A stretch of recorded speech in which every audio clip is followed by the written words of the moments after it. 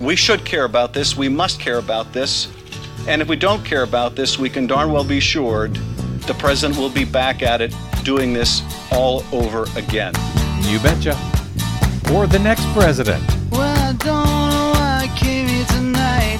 That's why. I got the feeling that something ain't right. No, it ain't. I'm so scared in case I fall off my chair. And I'm wondering how I'll get down the stairs.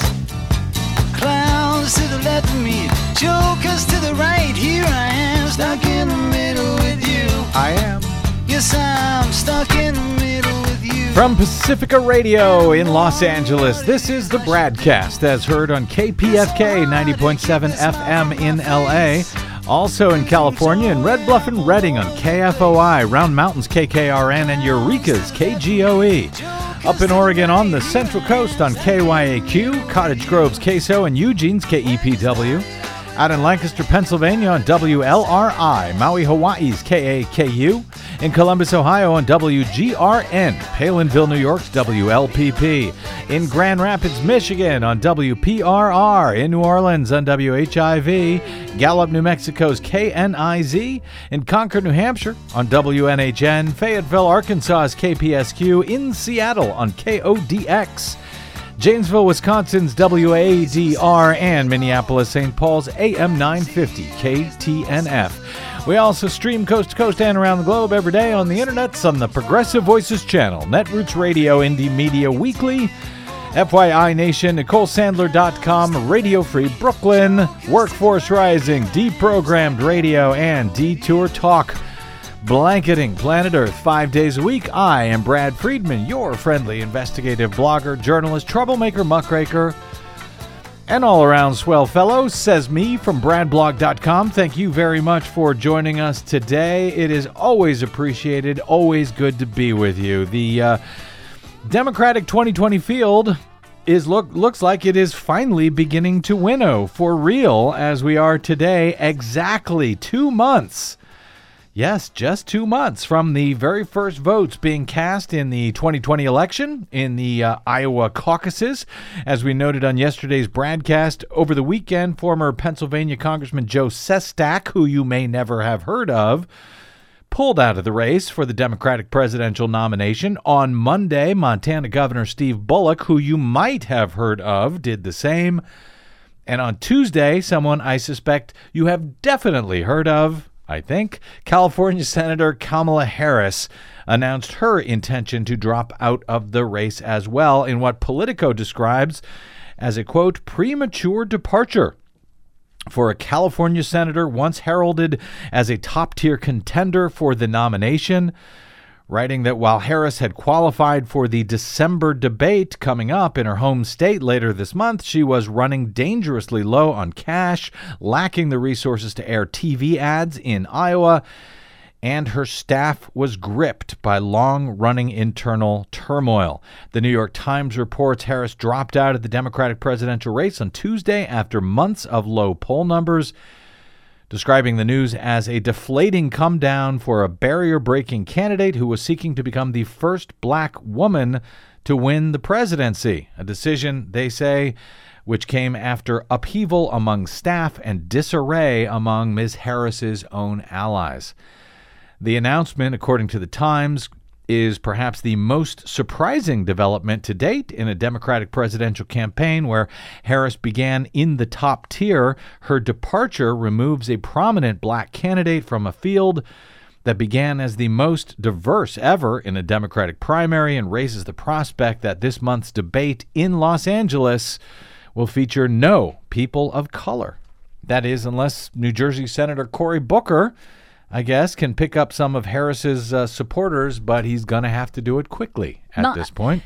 Not having any candidates of color, the black candidates, I think is extremely serious. And it really disturbs me personally that it's possible for white billionaires to buy their way into the race at any time. Yes. But yet our candidates of color are having trouble staying in. There will be one billionaire in that upcoming debate here in Los Angeles. Charlie Pierce over at Esquire today cited Harris calling out Joe Biden during one of the early debates for his history of making accommodations for for white supremacists. He says that Harris's audacity shook the comfort zones of a whole lot of people committed to the Democratic establishment, especially those with a history of complicity with the conservative movement.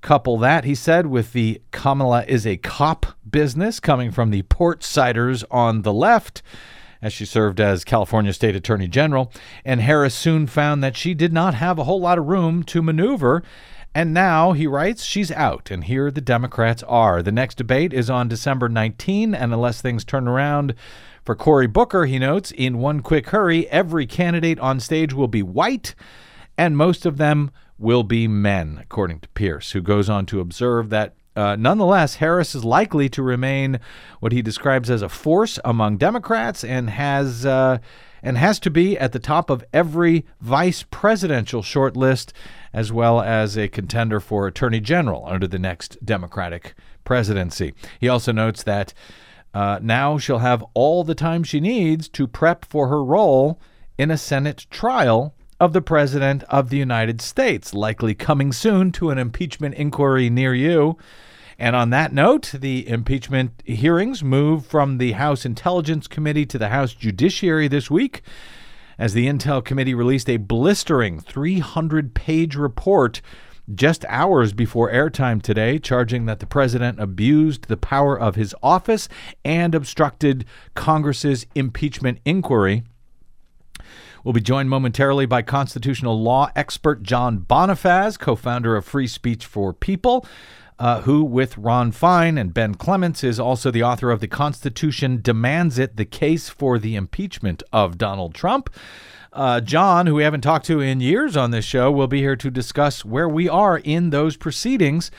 Also coming up, as the nations of the world gather in Madrid, Spain this week for the latest UN climate conference, Desi Doyen will be here with the latest news on that. And yes, on yet another petrochemical explosion in Houston, in what is clearly a continuing series at this point, Desi Doyen. Yes, the lucky duckies in the Houston region get to have these explosions frequently. Hey, sorry, voters of Texas, but elections do matter, I hate to say. They certainly do. But very quickly, in a few other legal proceedings for Donald Trump, all of this happening at the same time, it was yet another very bad 24 hours in the courts for the president, though arguably a very good 24 hours for the rule of law, if you remember that, as just a record of court loss after court loss after court loss continues for Trump. At least until all of this gets to the Supreme Court, when all bets are off, I suspect. So let's start here very quickly. A federal appeals court said on Tuesday that Deutsche Bank must turn over detailed documents about President Trump's finances to two congressional committees. That would be the House Financial Services and the Intelligence Committees, in a ruling that will most likely be appealed to, yes, the Supreme Court. The stolen Supreme Court. Thank you. The decision by the U.S. Court of Appeals for the Second Circuit in New York was the latest victory for House Democrats investigating Trump and his businesses, as well as his family members who also joined him in this suit. And it put extensive information about Trump's personal and business finances, which the president has spent years fighting to keep secret for some reason, one step closer to becoming public. In this case, the two Democratic-controlled congressional committees had issued subpoenas to two banks, Deutsche Bank, which has been Trump's biggest lender for some time, and to Capital One. What's in your subpoena? This year for financial records related to the president and to his companies and to his family, and Trump sued the banks to block them from complying with the congressional subpoenas. The ruling on Tuesday by a 3-judge appellate panel now allows Trump just 7 days to seek a further delay from the high court before the banks must comply with the congressional subpoenas. Trump, who broke with decades of tradition by refusing to release his tax returns during the 2016 campaign, has already turned to the Supreme Court in an effort to fend off other government investigations of his personal finances. Two other cases involving the disclosures of his tax returns by his accounting firm Mazars one in answer to a subpoena by the Manhattan District Attorney, and to the other to a congressional committee, both of which have subpoenaed the firm Mazars. Those cases are awaiting action by the, yes, Republicans' stolen majority at the U.S. Supreme Court. But the request for documents from Deutsche Bank could be even more noteworthy because of the breadth of financial information they could provide about Trump and his dealings after Deutsche Bank became Trump's main lender following a string of bankruptcies and loan defaults that cost other banks hundreds of millions of dollars and left them wanting nothing to do with Donald Trump. But for some reason, Deutsche Bank didn't mind. Over the past 2 decades, the German bank lent him and his companies a total of well over $2 billion. The bank's files would most likely contain what the New York Times describes as a rich trove of documents, including details about how he made his money, who his partners have been, and the terms of his extensive borrowings and other transactions. This case back in May was described by U.S. District Judge Eduardo Ramos initially as, quote, not serious when he denied a preliminary injunction earlier this year. But now the appeals court ruling concludes the House committee's interest in pursuing their constitutional legislative function is a far more significant public interest than whatever public interest inheres in avoiding the risk of chief executive's distraction arising from disclosure of documents reflecting his private financial transactions. Well, no wonder Trump seemed to be in a very cranky mood at his NATO summit in Great Britain, I think it was, on Tuesday. But that's not all for Trump's latest no good, very bad, horrible, terrible 24 hours in court losses. The federal judge in Washington, D.C., who ordered former White House counsel Don McGahn to comply with a congressional subpoena to testify, will not put that ruling on hold while the case is appealed, which is kind of surprising to me, frankly. U.S. District Judge Ketanji Brown Jackson on Monday denied the administration's request for a stay. They have already asked an appeals court to put her original order from last week on hold. That order had required Don McGahn to testify to the House Judiciary Committee as subpoenaed. The appeals court, however, has put the ruling on an administrative hold at the moment. They have scheduled briefing and oral arguments on the merits of the appeal for just after the first of the year.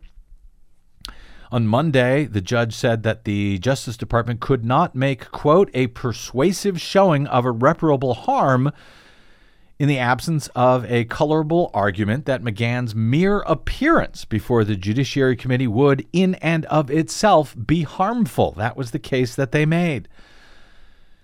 I might add, as the judge did in that other case, this seems to be a, quote, not serious argument. But we'll ask John Bonifaz about that in a moment. She also brought up the House Judiciary Committee's emphasis in opposing the stay request on the possibility that McGahn could testify for the ongoing impeachment proceedings, as the committee now considers whether to expand the current focus on the Ukraine scandal to include the many instances of obstruction that was detailed by Robert Mueller in his special counsel report, which I hope they do. In that report, McGahn was a key witness who testified to Mueller about the president's obstruction and his attempt to end the investigation into Russia's interference in the 2016 election and whatever Team Trump had to do with that interference.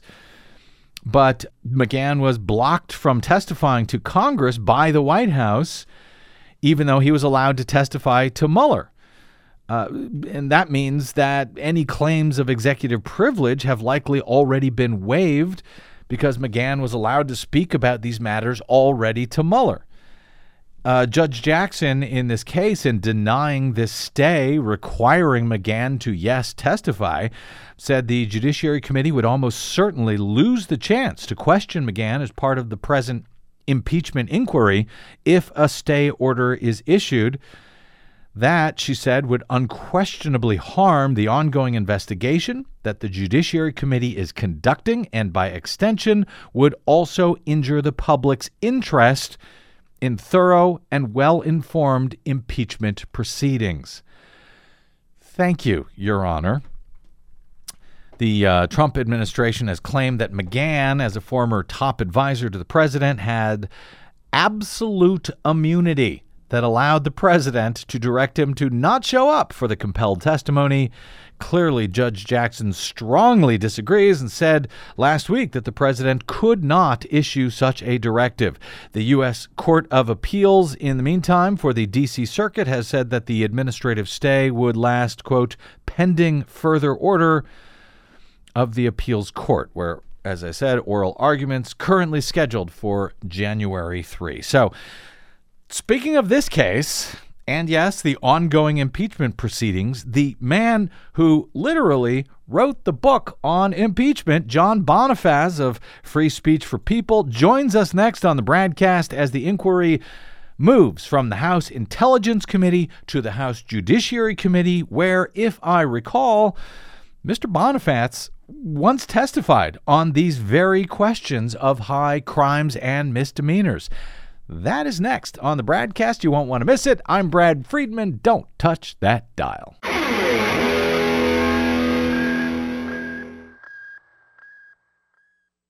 Hey, this is Brad. If you haven't noticed by now, it's no easy feat finding facts, real facts, not alternative facts, over your public airwaves. We try to bring you real facts, truth, and clarity without fear or favor each and every day on the BradCast.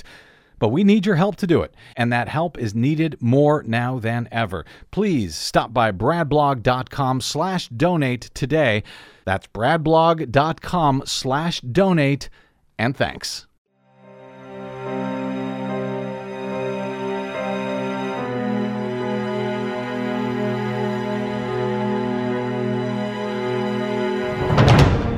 To withhold that assistance for no good reason other than help with the political campaign made no sense. It was counterproductive to all of what we had been trying to do. It was illogical. It could not be explained. It was crazy. I was shocked and devastated that I would feature in a phone call between two heads of state in such a manner where President Trump said that I was bad news to another world leader. A person who saw me actually reading the transcript said that the color drained from my face. I couldn't believe what I was hearing. It was probably an element of shock that maybe in certain regards my worst fear of how our Ukraine policy could play out was playing out. How this was likely to have significant implications for U.S. national security. This is America. This is the country I've served and defended, that all of my brothers have served, and here, right matters. Was there a quid pro quo? With regard to the requested White House call and the White House meeting, the answer is yes. Everyone was in the loop. We followed the president's orders. I then heard President Trump ask, so he's going to do the investigation. Ambassador Sondland replied that he's going to do it. He was being involved in a domestic political errand, and we were being involved in national security foreign policy, and those two things had just diverged. And I did say to him, Ambassador Sondland, Gordon, I think this is all going to blow up, and here we are.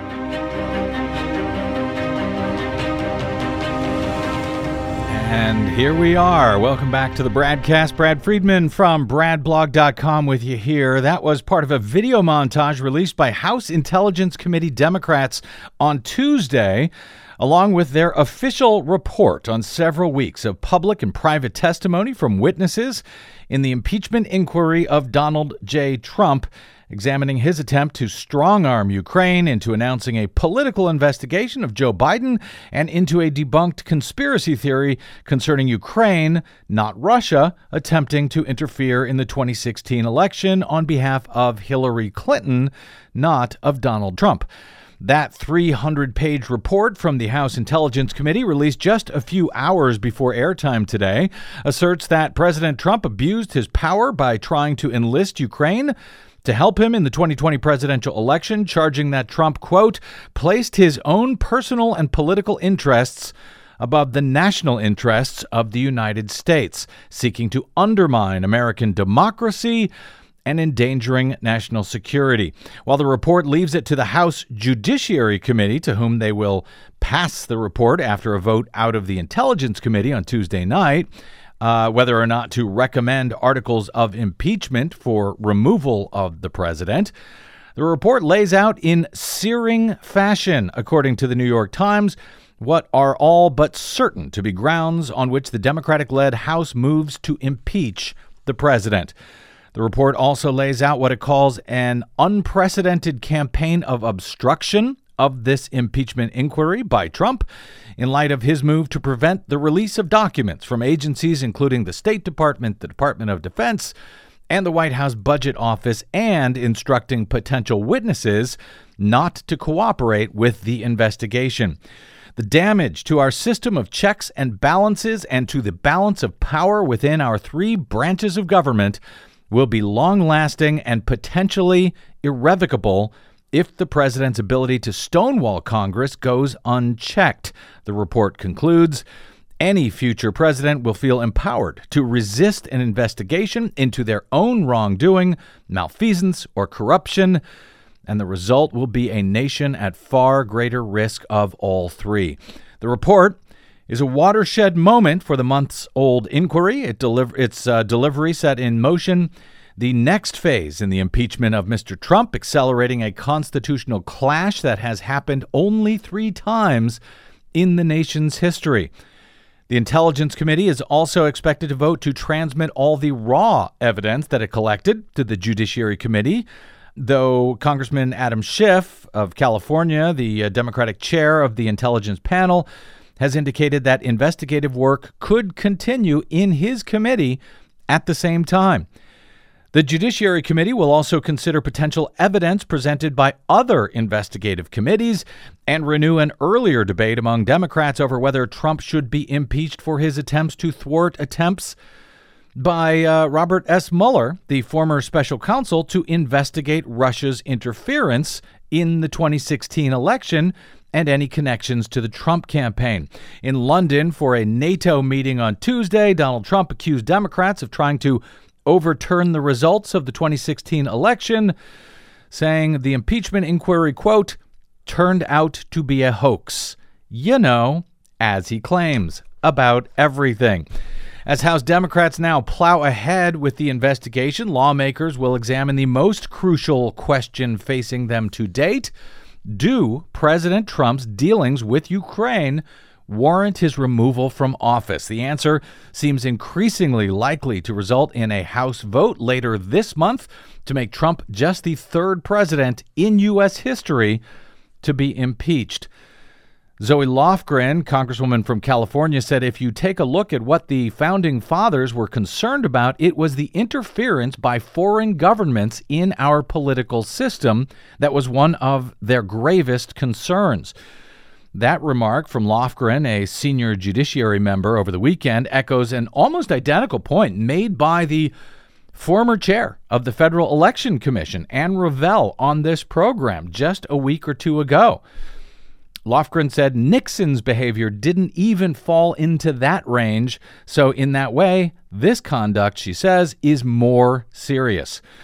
Well, the Judiciary Committee now begins its debate on Wednesday with a public hearing that features 4 constitutional scholars discussing the historical standards for impeachment and their assessment about whether Trump's actions constitute high crimes and misdemeanors. that warrant his removal from office.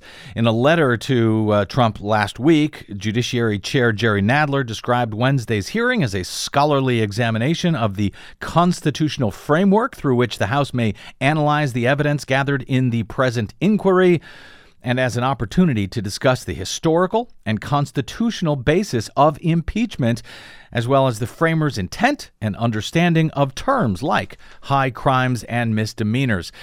It's a civics lesson with the highest stakes as Democrats scramble to move public opinion in their favor.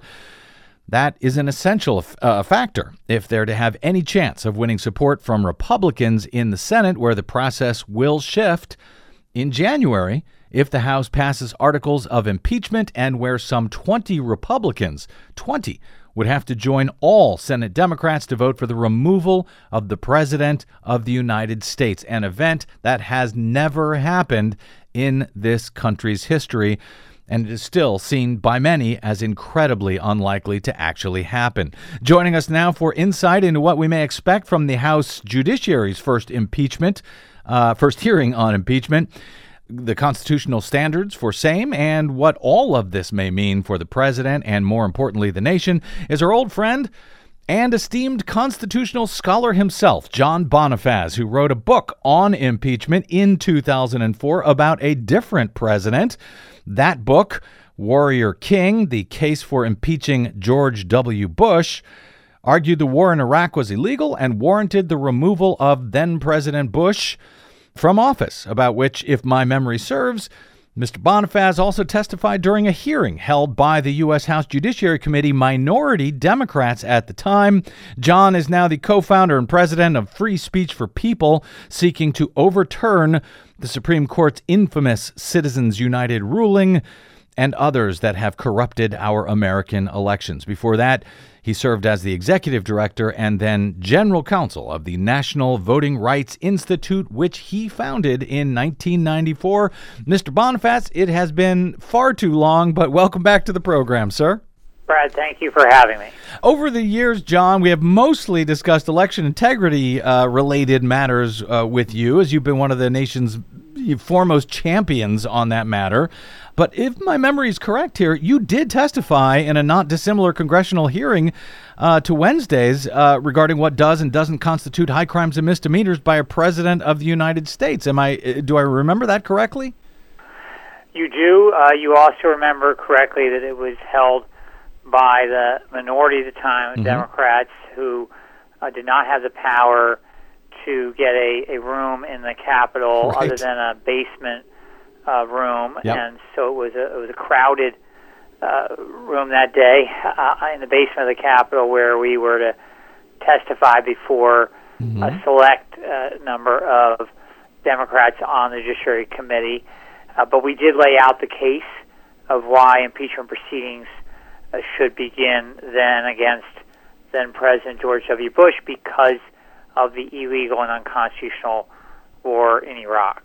And if I recall, at that point, it was a matter of trying to convince the judiciary and the country that they should begin an inquiry not unlike the one that has already begun in Congress at this point. And with that in mind, John, what might we expect from House Judiciary's hearing on Wednesday? It'll feature 4 constitutional scholars. Don't know if you know them. It's Noah Feldman of Harvard Law School, Pam Karlan of Stanford, Michael Gerhardt of the University of North Carolina School of Law, and Jonathan Turley of the George Washington University Law School. Yes, well, I think what we can expect is that the first 3 will lay out the case of what are high crimes and why what the president has committed, Donald Trump has committed, match the meaning of high crimes. And then I think we can expect Jonathan Turley, the 4th witness that you've listed, who is the Republican witness, to counter that view. He has a rather peculiar position here because he was quite vocal in the call for impeachment proceedings against then-President Bill Clinton and was supportive of the fact those proceedings should move forward. As you may remember, I was as well, and you and I have had prior conversation and you've published the fact that I supported those impeachment proceedings. But in this case, he was for those proceedings, but now is against somehow these proceedings, and is, I believe, going to take the position that there was no high crime committed, and has been no high crime committed by this president, which is an astounding statement to be making by any presumed constitutional scholar.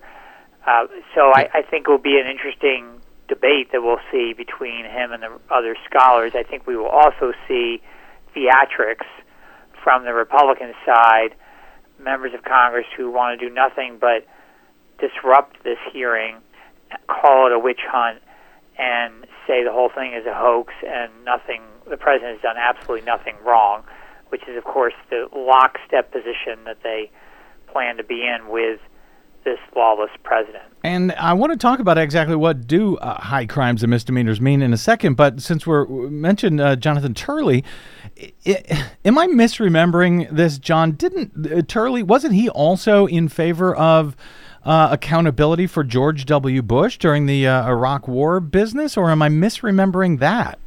I think you are remembering that correctly, and I think it is very unusual and hard to understand why he has shifted his position with respect to this president. And the fact is that as bad as abuses of power that occurred under George W. Bush, and frankly the abuse of power that Bill Clinton committed, nothing rises to the level of the kind of abuses of power we've seen under this president, the repeated impeachable offenses this president's committed. So it's really striking that he would take the position he plans to take tomorrow. It is, and I'll be interested to see how that plays out. So since you raised the matter, and since this is what they'll be talking about in no small part in that judiciary hearing, the founders were kind of vague in their term high crimes and misdemeanors as cited in the Constitution, along with the more specific treason and bribery as impeachable offenses. So what does high crimes and misdemeanors actually mean, and is it a moving target? Is it a changeable definition over time? Well, I first should say that we've actually discussed this in detail in our book, The Constitution Demands It, the Case for the Impeachment of Donald Trump, which our legal director, Ron Fine, our board chair, Ben Clements, and I co-authored, and which came out in August of 2018, published by Melville House. But that question of what a high crime is can be ascertained. The answer can be ascertained from looking at what the framers meant during the debate on the impeachment clause. They specifically understood that high crime would be an abuse of power, abuse of the public trust, and not to be connected to some kind of criminal violation of the federal statutory code. In fact, there were a very limited number of crimes under the federal statutory code at the time the Constitution was drafted. So this is not about demonstrating in a court of law that the president has committed X or Y violations of the federal statutory code, federal crime, or state crime. Rather, this is about abuse of the office, abuse of power, abuse of the public trust. And that's what Alexander Hamilton and others referenced in the writings of the Constitution and in the Federalist Papers. And I think the history, the precedent that we have here also demonstrate that, not just with respect to prior impeachments of the presidents, we've, of course, going into the fourth one here, but also with respect to impeachments of judges that have occurred in our history, and the standard being, again, the same that needs to be applied here. And so the question really is whether this president has abused the office of the presidency, has essentially abused the power for his own personal gain, in the case of the Ukraine scandal, to bribe and extort the Ukrainian government to assist his re-election campaign, has abused the power to obstruct justice with respect to the Mueller investigation, has, in our document that we've put on our site, freespeechreviewal.org, with a coalition of groups joining us, we've laid out a number of impeachment articles that should be presented in Congress that go beyond this Ukraine scandal, that include racist abuses of power, the abuses of power at the southern border, separating children and their families, violating their constitutional rights, the abuse of the pardon power and the pardon of former Sheriff, Maricopa County Sheriff Joe Arpaio. The list goes on, and this president needs to be held accountable for the full range of his high crimes. I mean, it sounds like the way you describe high crimes and misdemeanors, that just the Ukraine case alone seems to be a textbook example of that, a case where it may not necessarily be a statutory crime, or it might be, but not necessarily a crime to withhold the money that was voted on by Congress to go to Ukraine, but the president used his power to do so and was able to use the power of the office to leverage that against Ukraine to get something that he wanted for personal gain. All of those points may not be actual crimes, but they sound like they fit the definition of high crimes and misdemeanors, which, as you note, was put in place at a time when there were not very many crimes actually spelled out yet by the founders and by Congress. This sounds like a textbook open and shut case, John. I think it is. And I think the only thing that's preventing it from moving forward swiftly in the House and into the Senate is a party, by and large, a Republican Party that's lockstep with this lawless president, either out of fear of their own political career, putting party over country or their personal interests over country, or literally because they somehow buy into the idea that they should distort the truth and spew these lies to the American people. So it's a very dangerous moment for our country because, of course, during the Watergate scandal, we saw Republicans who initially were very resistant to the impeachment process moving forward against President Nixon come around after the facts were laid out, after they understood what President Nixon had done with that office and the abuse of power he had committed. And by the time of the House Judiciary Committee vote on the 3 articles of impeachment against President Nixon, there were Republicans that joined in voting for those articles. And, of course, it was pretty clear to many, including then Nixon finally, that he would get convicted in the Senate if the process were to move forward. So here we have a very different scenario where we have, it appears, a Republican Party that is going to stay in full force with the president and his claims this is a hoax and a witch hunt.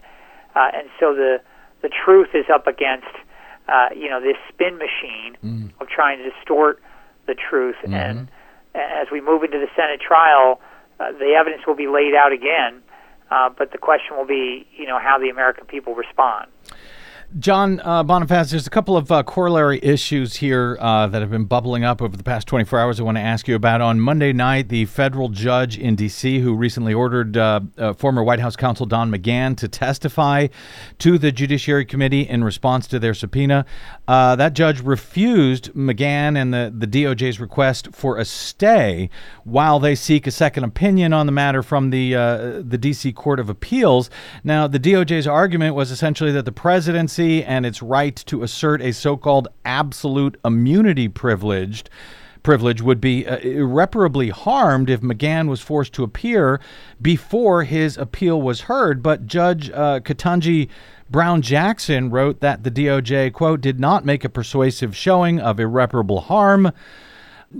So first, how unusual is that this stay was not granted? I mean, it seems like these judges always issue stays pending appeals, especially in a case as high profile as this. Should I read anything into that?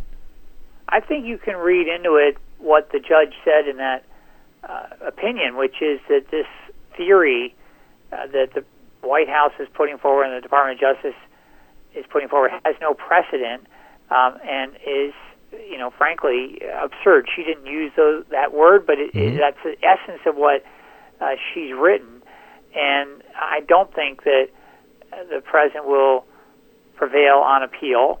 And she rightly thought that the public interest was best served to have Don McGahn forced to testify. This claim, this idea of absolute immunity has no basis in the law, no basis in court precedent, and they are basically trying to run out the clock here. What they're really aiming to do here is to tie this matter up in the courts until the election and prevent any further information coming out via Don McGahn or the others who have been subpoenaed and refused to testify. Now, while there's nothing, they seem to have made up absolute immunity out of whole cloth, there is a privilege called executive privilege, and yes. the judge notes that if McGahn wanted to invoke that he does have to show up to testify, but he could show up and just claim executive privilege on all of these matters. And if he did do that, John, what happens next? The hearing then ends and they go back to court to get another decision? Unfortunately, yes. I think you end up back in court over those claims of executive privilege, and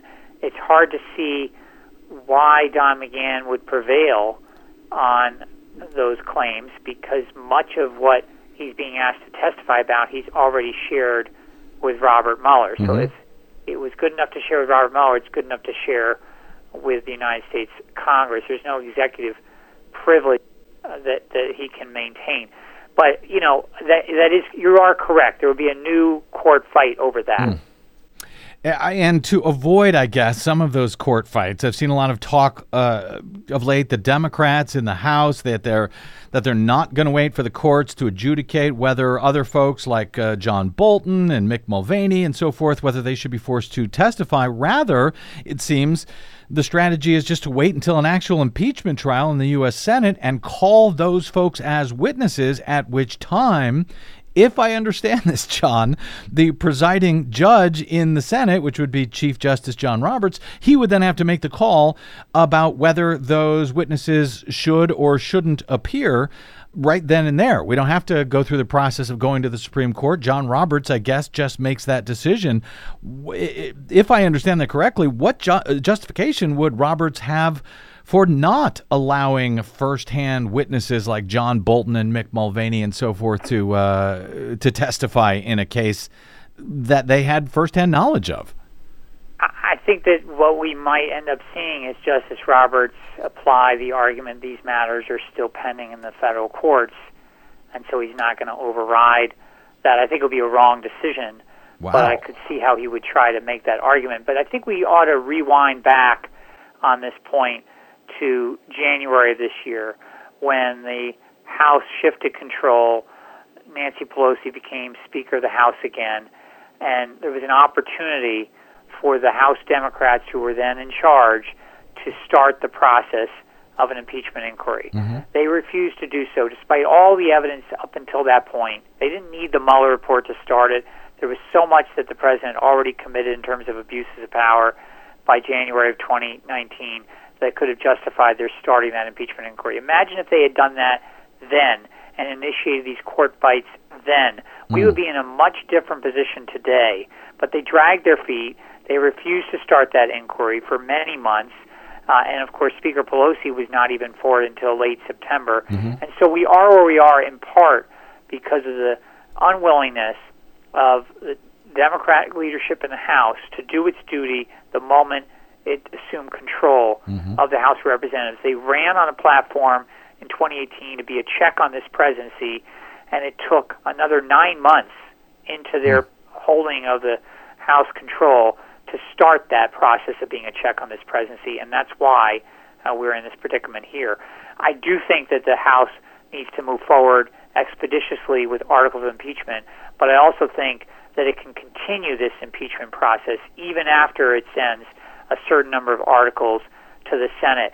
And many of the offenses that we've outlined in our draft articles that we've submitted to the House Judiciary Committee already have overwhelming evidence to justify those articles to be sent to the Senate. So there isn't a need for a long investigation here, but the court fights could have started back in January of 2019. They didn't have to wait so many months. Well, it'll be interesting to see, and I agree with you, by the way, John. It'll be interesting to see what happens if they do wait for a Senate trial to call these people, these witnesses, what Chief Justice John Roberts does, because also at that point, it seems to me that Republicans in that same case would then have the right to seek testimony from anyone they wanted for the president's defense, whether it's Hunter Biden or the still unknown whistleblower or even Congressman Adam Schiff, who they've been claiming they want to put into that same situation. So there's a lot of unknowns there, I think, that lie ahead. One last point I want to run by you, John. I don't know if you saw this from Robert Reich in Newsweek today. He says that regardless of whether a sitting president can be indicted and convicted on these charges, on criminal charges, and he outlines a bunch of them that Trump would be criminally liable for after leaving office. He says that Trump will become liable to them at some point, but he could be pardoned as Gerald Ford pardoned Richard Nixon 40 years ago. No. He says that Article 2, Section 2 of the Constitution gives a president the power to pardon anyone who has been convicted of offenses except in the case of impeachment. So Reich goes on to argue that if Trump is impeached by the House, he can never be pardoned for those crimes, and he can't self-pardon himself or even have a future president pardon him for that. Do you concur with Robert Reich's assessment there that even if he's not removed from office, that impeachment would make him unpardonable? Well, I agree with the legal argument, but I also think we have to deal with the reality that if Donald Trump were to get himself pardoned or somehow quit just before the new presidency and have Pence pardon him, in either scenario, what we will then have is a court fight over the relevance of that pardon to those underlying crimes that the impeachment process addressed. So I agree with Robert Reich's argument on a legal standpoint. I don't think that automatically means he will not try to escape liability by getting himself pardoned. And, of course, that all goes back to the Supreme Court, which the Republicans stole for themselves, and Trump has packed with his two ringers. So, yeah, I guess it all ends up at SCOTUS, doesn't it, John? It very well could. Yep. I think it will be a real test for the integrity of that court. There already are other tests that court is facing and has faced, dating back to, of course, Bush v. Gore and even prior precedent. But I do think that what's critical with all of this is that we as a people stay alert, awake, and engaged in fighting for our democracy and our Constitution, because we cannot rely on those in power to save us and to save our democracy. We have to fight to protect it and fight to protect our republic. Thank you. I agree, and you have been doing that, John Bonifaz, for decades now, and I'm always delighted that you're willing to join us to talk about it, to work together on these issues. I look forward, actually, to speaking with you in the not-too-distant future about free speech for people and your campaign to end these, some of these pending catastrophes we see with the unverifiable touchscreen BMD systems that are now proliferating, and yes, overturning Citizens United in one way or another. It's kind of amazing how the national emergency that is Donald Trump has pushed so much, like your important fight to overturn Citizens United, so far to the back pages. So I look forward to a day when that is not the case, John. Brad, I look forward to it as well. Thanks so much for having me. Thank you, brother. John Bonifaz, co-founder and president of Free Speech for People, which you can find at freespeechforpeople.org. You can follow them on the Twitters at FSFP, and you can and should follow John himself on the Twitters at John Bonifaz. Thanks, John. Thank you, Brad. And oh yeah, John's book on impeachment with Ron Fine and Ben Clements is The Constitution Demands It, the case for the impeachment of Donald Trump. Grab yours just in time for Christmas. We'll link to it at bradblog.com. All right, quick break, and we are back with Desi Doyen and the Green News Report right here on the BradCast. I'm Brad Friedman. Don't go away.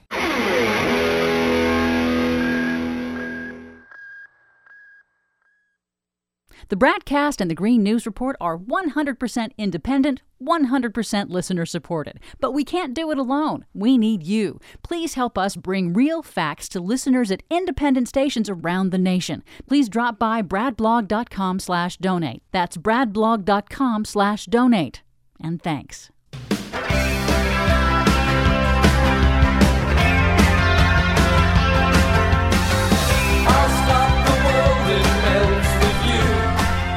You know what, Desi Doyen?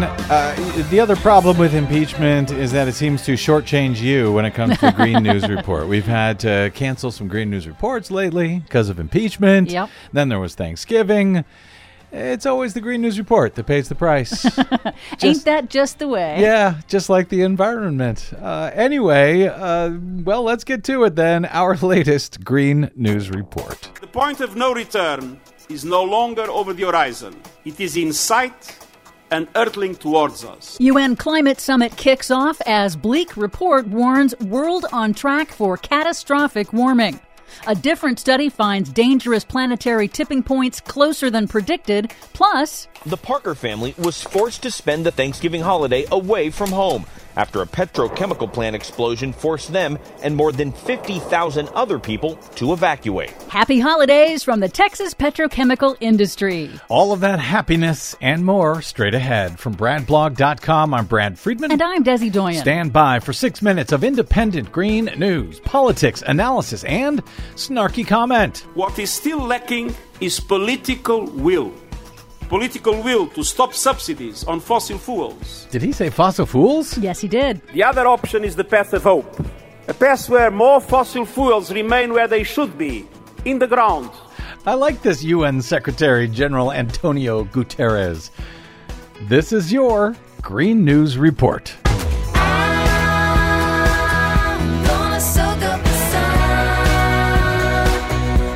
Okay, Desi Doyen, setting aside the fossil fuels for a moment, I have lost track of how many petrochemical explosions there have been in Texas in just the last year or two. Exactly. And it's mostly in Houston, where a mandatory evacuation order has been lifted in the town of Port Neches after a series of explosions at the TPC Group petrochemical refinery with a long history of violating environmental laws. Nearly 50,000 people were forced to evacuate their homes over the Thanksgiving holiday after multiple explosions last week literally blew off doors and windows of homes and generated massive clouds of toxic black smoke. As we go to air, the cause remains unknown, but the facility is still burning, and county officials say air quality remains within legal limits. It's the latest in a series of dangerous and deadly explosions in Texas' petrochemical corridor this year. Now, if I remember, didn't Republican Governor Greg Abbott, when he came to office, sign some rules making it easier for these petrochemicals to be kept a secret from the public? Yes, he did. And even more importantly, the latest explosion occurred less than a week after the Trump Environmental Protection Agency rescinded Obama-era chemical safety rules that had been put in place after the deadly West Texas fertilizer explosion in 2013. That rescinded rule would have helped prevent such dangerous chemical explosions and would have protected first responders and the nearly 180 million Americans who live near such facilities. I say we move these facilities outside the governor's mansion and the White House instead of outside our kids' high schools and retirement homes. Meanwhile, in Madrid, Spain, the 2019 United Nations Climate Change Conference is now underway for the next round of international negotiations to forge a comprehensive global pact under the Paris Climate Agreement, in which all nations have agreed to cut the greenhouse gas emissions that cause dangerous man-made climate change. This year's summit is intended for nations to ratchet up their ambitions in accordance with their capabilities and to hammer out technical mechanisms of reporting and finance. Not surprisingly, President Trump, a climate science denier, is not attending the climate summit. Trump's withdrawal of the U.S. from the UN Paris Climate Agreement isn't official until the day after the presidential election in 2020. So Trump staffers are in Madrid to help influence the negotiations. Yeah, I think they sent some senior diplomat or something from the State Department instead of, the President of the United States. House Speaker Nancy Pelosi is leading a delegation of House Democrats. Oh, she went? Yep, to reassure other nations that Congress remains committed to the Paris Agreement's goals. The summit coincides with two disturbing new studies. The annual UN Emissions Gap Report has found that nations' current emissions cuts are insufficient, and it warns that currently the world is on pace to warm a catastrophic 4 degrees Celsius by 2100. Jesus. A second report in the journal Nature warns that humanity is now closer than ever to triggering dangerous planetary tipping points sooner than forecast, like irreversible melting of ice sheets and acidifying oceans. In his speech opening the summit, UN Secretary General Antonio Guterres rebuked the world's biggest emitters for not doing enough to cut their emissions, and noted that we have almost all of the technical tools we need to make reductions, except for one thing. What is still lacking is political will. While Guterres noted what he called signs of hope, he also warned humanity is in a deep hole and still digging, and the world is rapidly approaching a point of no return. By the end of the coming decade, we will be on one of two paths. One is the path of surrender, where we have sleepwalked past the point of no return, jeopardizing the health and safety of everyone on this planet. Do we really want to be remembered as the generation that buried its head in the sand, that fiddled while the planet burned? Apparently so. For much more on all of these stories and the ones we couldn't get to today, please check out our website at greennews.bradblog.com. Find, follow, and share us planet-wide on the Facebooks and the Twitters at Green News Report. I'm Brad Friedman. And I'm Desi Doyen. And this has been your Green News Report.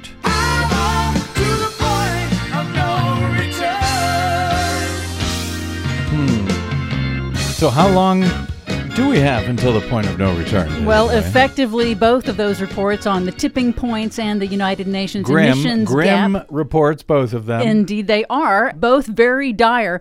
Both reports basically say we have to be on track to cut our emissions in half by 2030 and be at net zero emissions by 2050. And we are so far behind right now that had we acted in 2004, we could have cut emissions by 3% a year and still made it. Now we have to start cutting emissions by 7 to 15% a year in order to make the 1.5 degrees Celsius threshold. So when Donald Trump's out there answering questions about all of this, and he tells people that people who are concerned about climate change, Democrats and so forth, say we're all going to die in 10 or 11 years. He's lying. He's lying. That's not what they're saying. Or stupid, or both. Yeah. Well, yeah. So what they're saying is that we have to be on track. We have to figure this out. We have to already begin making these cuts, or if we don't, in 10 or 11 years, we are screwed. Yeah, we are screwed. We will risk triggering irreversible planetary tipping points. So, yeah, the window is closing. So the point of no return, meaning that even if we suddenly took every action in the world, it would be too late because there's too much greenhouse gases, carbon, and so forth in the atmosphere. And those tipping points have flipped. So, yes. All right. Thank you for ending that on a happy note. As usual, Desi Doyen, our producer, and thanks to all of you for spending a portion of your day or night with us. If you missed any portion of today's program or any other BradCast ever, you can download it for free at bradblog.com. That is made possible by those of you who stop by bradblog.com/donate, and it's really easy to help support our work here on over your public airwaves. In particular, we thank those of you who keep us in mind for your end-of-year giving at bradblog.com/donate. We couldn't be here without you. Drop me email if you like. I am bradcast@bradblog.com, and on the Facebooks and the Twitters, I am the Brad Blog. That's it. Until we meet again, I'm Brad Friedman. Good luck, world. Was it you?